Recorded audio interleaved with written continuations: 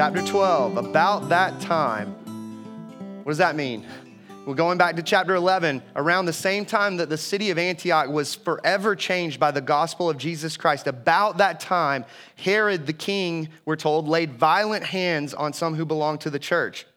He killed James, the brother of John, with the sword, and when he saw that it pleased the Jews, he proceeded to arrest Peter also. This was during the days of unleavened bread, and when he had seized him, he put him in prison, delivering him over to 4 squads of soldiers to guard him, intending after the Passover to bring him out to the people. And so Peter was kept in prison, but earnest prayer for him was made to God by the church.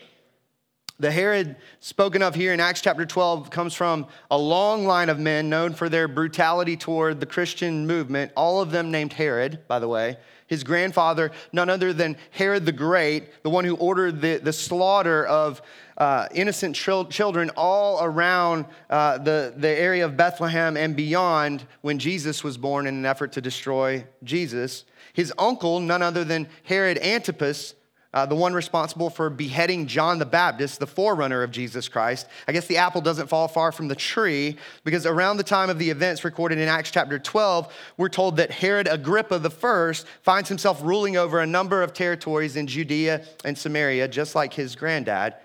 He's a chameleon, the historians tell us, known for acting like a Roman among Romans and a Jew among Jews, a fame junkie, a glory thief. In an effort to appease the Jewish people, we're told that he seeks to bring down the Christian community for their perceived disruption of the peace by going after the most trusted leaders in the Christian movement, starting with the murder of James, the brother of John, not to be confused with James, the half-brother of Jesus. James and John were known as the Sons of Thunder. Sounds like a pro wrestling duo. It was James and John who were part of Jesus' inner circle along with Peter. It was Peter, James, and John who alone saw Jairus' daughter raised from the dead. It was Peter, James, and John alone who saw Jesus upon the Mount of Transfiguration. It was Jesus, James, and John alone who got an inside look into Jesus' great anguish in the Garden of Gethsemane, which helps to make sense of why James and John, along with their mother, would come to Jesus. You read about this in the gospel accounts, asking that Jesus grant the 2 boys the right to sit on either side of him in his eternal kingdom. Jesus' response, you have no idea what you're asking for. The path to glory is a path paved in blood. You will drink the cup of suffering someday. And here in Acts chapter 12, we actually see the very fulfillment of Jesus' words. The only recorded death of any of Jesus' 12 disciples in all of Scripture. Herod has James executed, which pleases the Jewish people, which motivates him to do it all over again because he is a people pleaser. He's a man pleaser. He's a glory junkie. And so he has Peter arrested. He probably would have been incredibly happy to have Peter executed right there on the spot. But Peter's arrest just so happens, in God's providence, to take place during the days of unleavened bread, the 7 days following Passover, considered consecrated, meaning that no one could be tried or executed during that time. And so Herod's forced to wait. And thus he has Peter thrown in prison, guarded by 4 squads of soldiers, we're told. Remember the miraculous angelic prison break that Peter was part of back in Acts chapter 5? So there's already a reputation for this. Herod can't afford to leave anything to chance. And so he brings 4 squads of soldiers into the story. 16 men guarding the cell, 4 men at a time, similar to the intentional, comprehensive guarding of Jesus' tomb that we read about in the gospel accounts. Meanwhile, we're told that the church is gathered at the house of the mother of John Mark, praying earnestly for Peter in the midst of his chains. We're meant to ask the question at this point in the story, what good could prayer possibly do in the face of Herod's incredible power? Right? Maybe you've been there before. We know the theological answer to that question, right?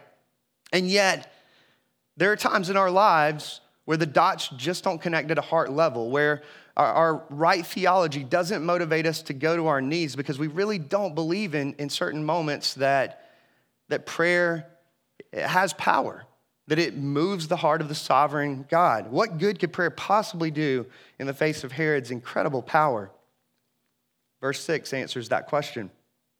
Now, when Herod was about to bring him out, that is Peter, on that very night, Peter was sleeping between two soldiers bound with two chains, and sentries before the door were guarding the prison. And behold, an angel of the Lord stood next to him, and a light shone in the cell. He struck Peter on the side and woke him, saying, "Get up quickly." And the chains fell off of his hands. And the angel said to him, "Dress yourself and put on your sandals." And he did so. And he said to him, "Wrap your cloak around you and follow me." And he went out and followed him. He did not know what was being done by the angel was real, but thought he was seeing a vision. And when they had passed the first and the second guard, they came to the iron gate leading into the city, and it opened for them of its own accord. And they went out and went along one street, and immediately the angel left him. Verse 11, when Peter came to himself, he said, "Now I am sure that the Lord has sent his angel and rescued me from the hand of Herod and from all that the Jewish people were expecting." First of all, the fact that Peter is sleeping in this moment is mind-blowing, right? So filled with the peace of Christ that he could somehow fall asleep on the eve of his execution, and not just sleeping, but sleeping soundly, such that the angel come to rescue him has to nudge him in the side to wake him up from his slumber.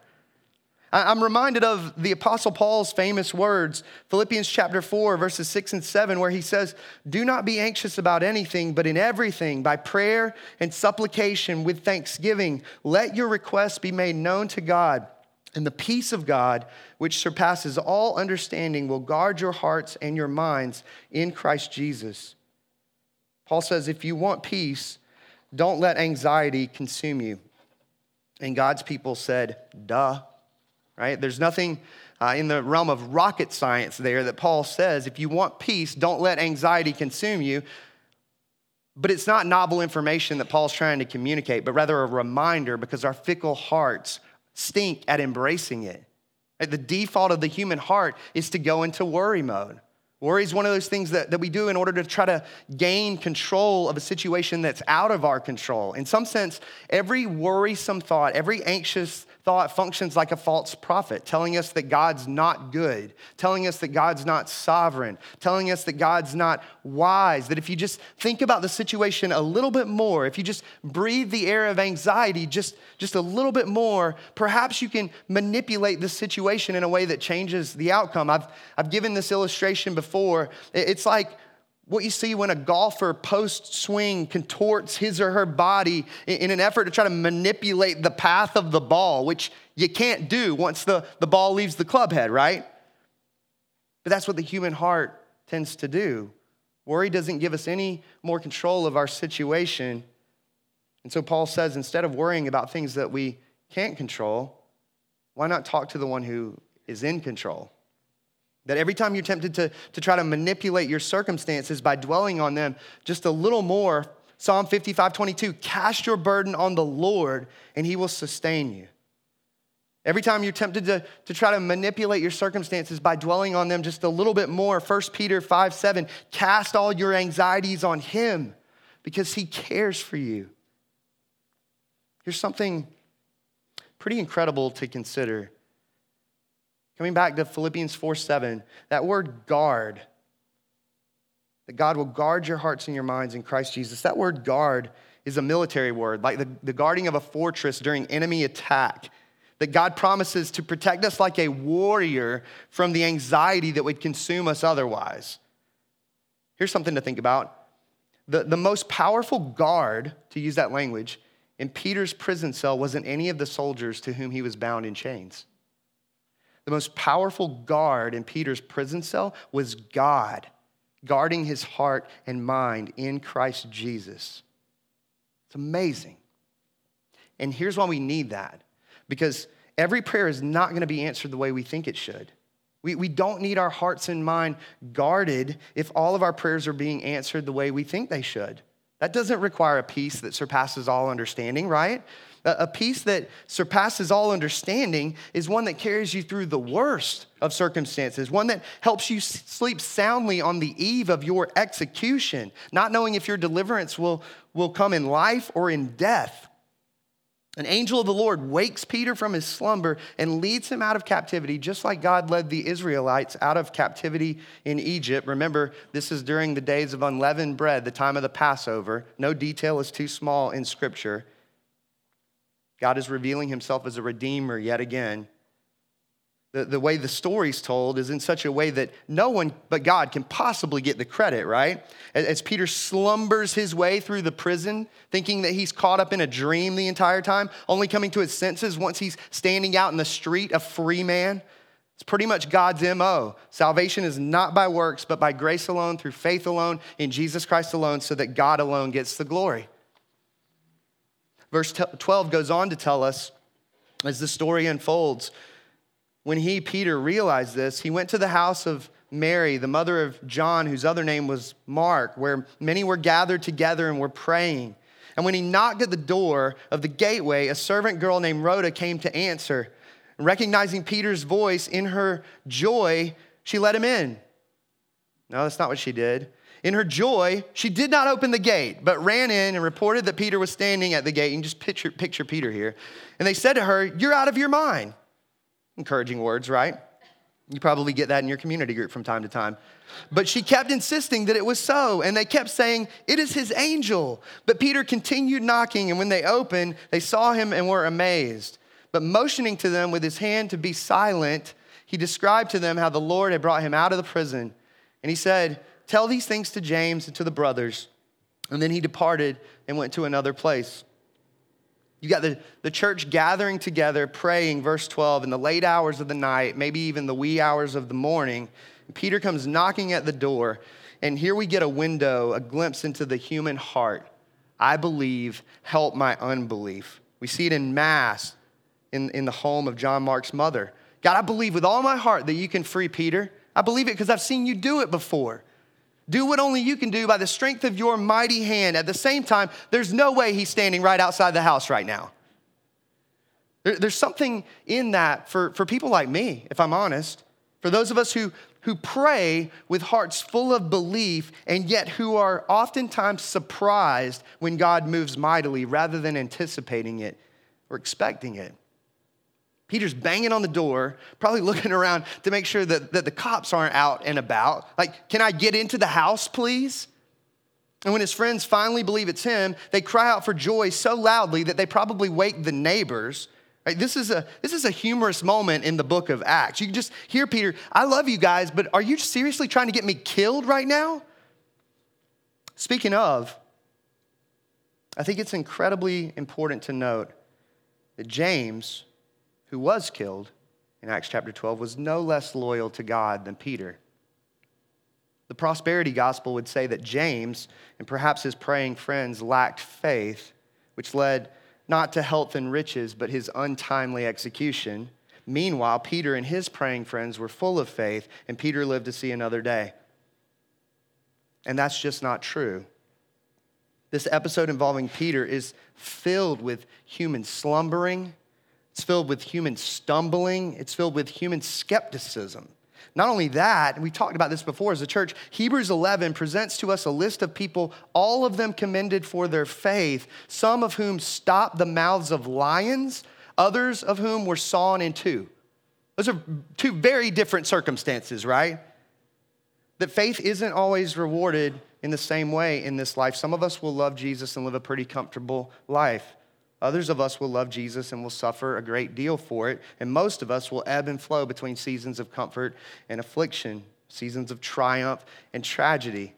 I mentioned this a few weeks ago in the very first sermon of 2019. None of us knows how this year is going to play out.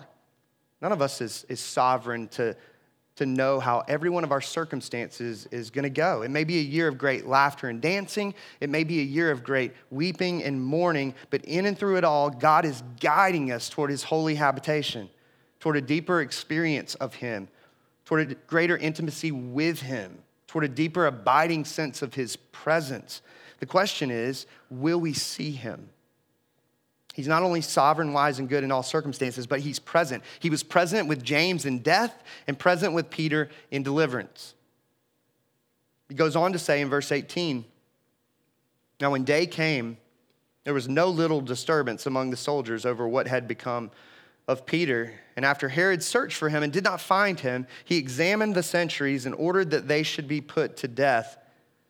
In Roman practice, a soldier who lost his prisoner, particularly a prisoner facing execution, was himself subject to execution. It's why a professional executioner drove a spear into Jesus' side, bursting his heart sac and causing blood and water to flow forth from his body. Jesus' executioner had one job: to make sure that Jesus was good and dead, which is why the argument that Jesus just passed out doesn't hold up to scrutiny.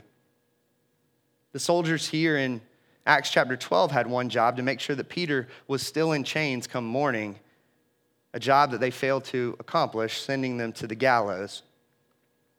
Verse 19 goes on to tell us, then he, Herod, went down from Judea to Caesarea and spent time there. Now Herod was angry with the people of Tyre and Sidon, and they came to him with one accord, and having persuaded Blastus, that's a great name for a dog, by the way.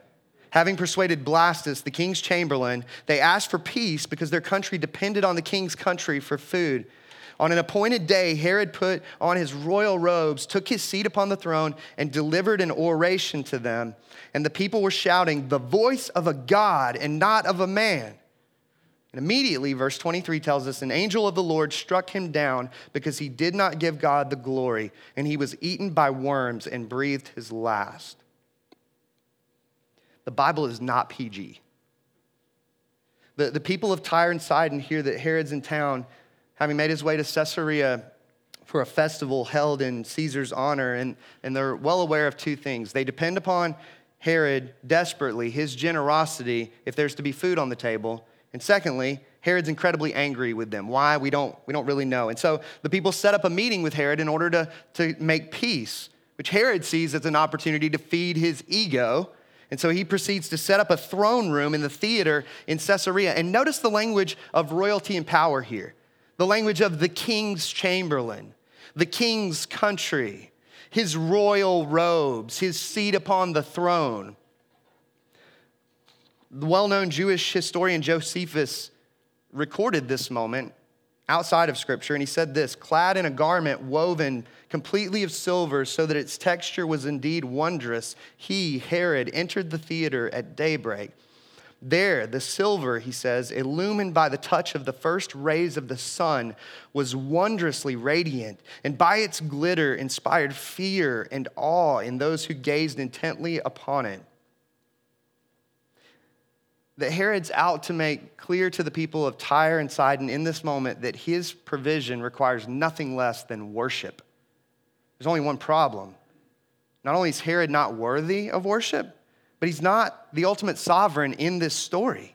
He's kind of a big deal until he becomes compost for the royal garden through an infestation of intestinal worms. Is there anything more humiliating? Would any of you share that illness with even your most trusted friends? You'd find a way to try to nice it up to explain your symptoms, right? I'm reminded of Daniel chapter 5, the death of the Babylonian king Belshazzar. If you were around for our series in the book of Daniel, you might remember this. A man who still had the smell of wine on his breath from toasting the pagan gods of Babylon with the Lord's fine china when the Persian king Cyrus, in God's providence, took the city and destroyed the Babylonian king. Because as we talked about in the book of Daniel, kingdoms rise and kingdoms fall, but the kingdom of God is everlasting. Russ Ramsey, in his commentary on the book of Acts, he says it this way. He says, Herod's death was a reminder that God held the power to strike someone dead where they stood, just as he had the authority to command a worm to take up residence in the bowel of a king at such a time that later, at the precise moment when the king was accepting praises due to God alone, the worm outgrew its confines and caused such pain in its host that the king had to be carried to his bed where he lay until dead. Unbelievable. I know of at least 3 Herods that Scripture records who sought to derail the Christian movement, and every one of them failed miserably. And Herods since have come and gone and sought to derail the Christian movement, sought to do away with, eradicate the church, and yet we sit here this very morning as a testimony that it cannot be done. It's God who's sovereignly seated on the throne of heaven. His throne is way bigger than any Herod that this world could think of or dream of. His power is mightier than any Herod. And by the way, he gets the last word in every story, including the grand story of redemption that we're all caught up in, which is why verse 24 would go on to say, in closing out this chapter, but the word of God increased and multiplied. And Barnabas and Saul returned from Jerusalem when they had completed their service, bringing with them John, whose other name was Mark, which is a subtle indicator of the missionary journeys that John Mark is going to join up with Paul and Barnabas as we get into the subsequent chapters of this book of the Bible. As we've seen time and time again in the book of Acts, nothing and no one can keep the gospel from spreading. John Stott says in his commentary, one cannot fail to admire the artistry with which Luke depicts the complete reversal of the church's situation. At the beginning of the chapter, Herod is on the rampage, arresting and persecuting church leaders. At the end, he is himself struck down and dies. The chapter opens with James dead, Peter in prison, and Herod triumphing. It closes with Herod dead, Peter free, and the word of God triumphing. Such is the power of God, he says, to overthrow hostile human plans and to establish his own plans in their place. There is no threat to the church. There is no obstacle to growth that God cannot overcome. Incredible passage of Scripture presents us with a number of significant existential questions. I'll give you just a few as we close this morning. The first and most important, I would argue, is one, are we living for our own glory or the glory of God? Man was never created for the pursuit of his own glory. Man was created to glorify God by enjoying him forever. If our aim is the glory of self, it will be to our own destruction, whether in this age or the age to come, that all who oppose the one true king will face his wrath like Herod. Herod's death, a foreshadowing of the final judgment, the second coming of Christ. But, just like verse 24, but here's where the beauty of the gospel comes to bear this morning. That Jesus lived the perfect sinless life that we could never live, humbling himself on behalf of proud sinners like you and me in never ceasing glad submission to God the Father. If you want to see humility, look in the face of Jesus Christ. Not only that, Jesus died the death that you and I deserve to die, as the sins associated with our empty pursuits of self-exaltation like Herod were put upon Jesus, and he was punished in our place. Not only that, Jesus rose from the grave, conquering sin and death on behalf, hear me, on behalf of glory thieves like you and me. Isn't that crazy? The grace of God. That because of who Jesus is and what he's done, we who deserve destruction can know the joy of salvation by grace alone, through faith alone, in Jesus Christ alone. You might say, I'm a great sinner. I'm a great glory thief. To which I would say Jesus is a greater Savior. Secondly, do we truly believe in the power of prayer? Why is it that prayer is that ministry that gets treated like the redheaded stepchild of the church? Why is it that prayer is least engaged in the church? The more I read Scripture, the less I understand it. This isn't the first time that we see the significance of prayer in the life of the early church. It was part of their DNA. It was part of their arsenal, part of their weaponry. In his sermon on this morning's passage, which is probably way better than mine, Charles Spurgeon says this about earnest prayer, to use the language of verse 5 of Acts chapter 12. He says, there are blessings which, like ripe fruit, drop into your hand the moment you touch the bough.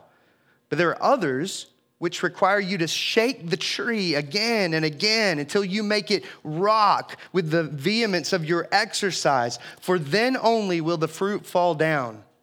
My brethren, he says, we must cultivate importunity in prayer, meaning persistence, to the point of annoyance. While the sun is shining and when the sun has gone down, still should prayer be kept up and fed with fresh fuel so that it burns fiercely and flames on high like a beacon fire blazing toward heaven. And that'll tweet.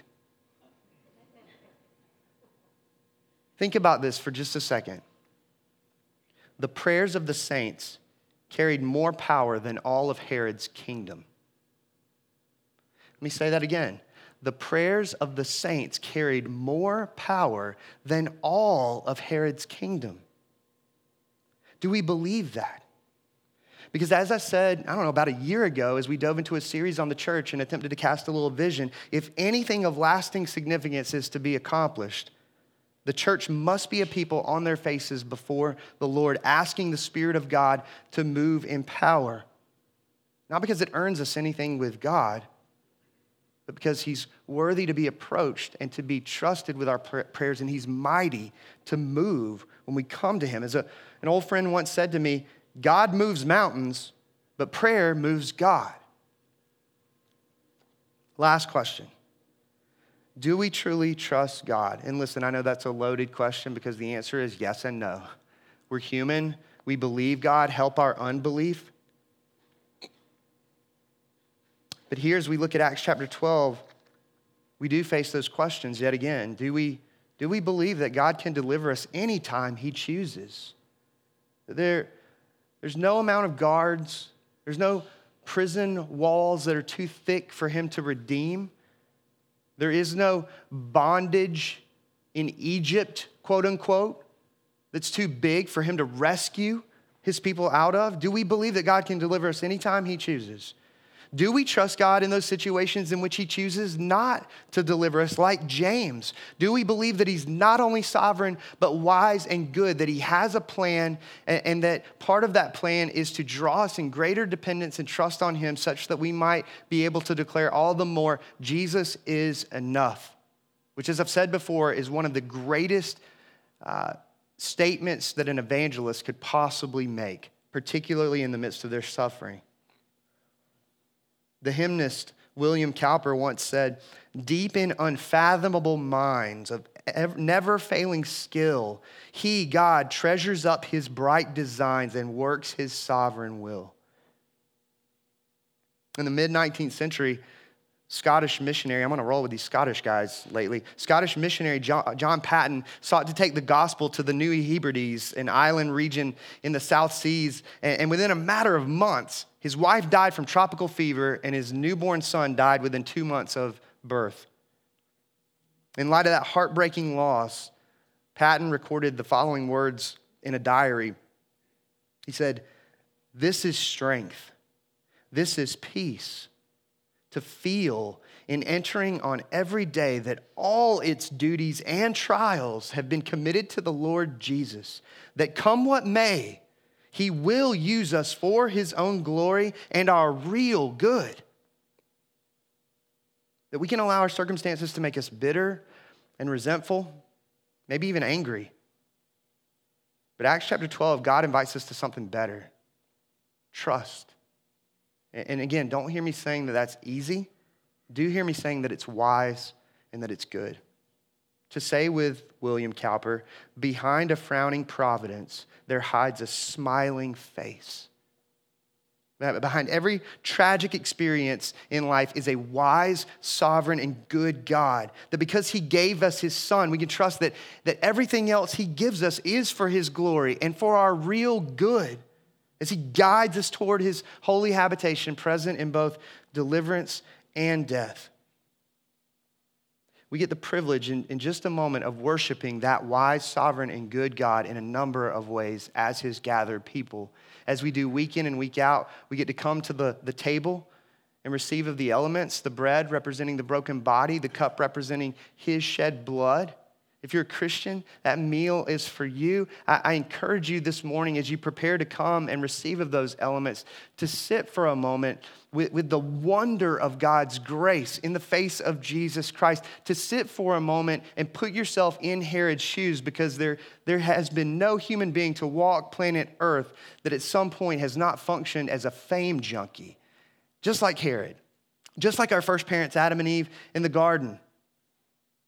Yet Jesus stooped down and entered into the slums of human history and put on flesh, and he lived a life of humility, the life that we refuse to live. And he died on behalf of fame junkies like you and me. Get an opportunity to sit with that for just a moment and to allow it to lead us to the cross of Christ and to come and receive the elements in celebration and remembrance of who Jesus is and what he's done for us. There will be people in the back of the room to pray with you.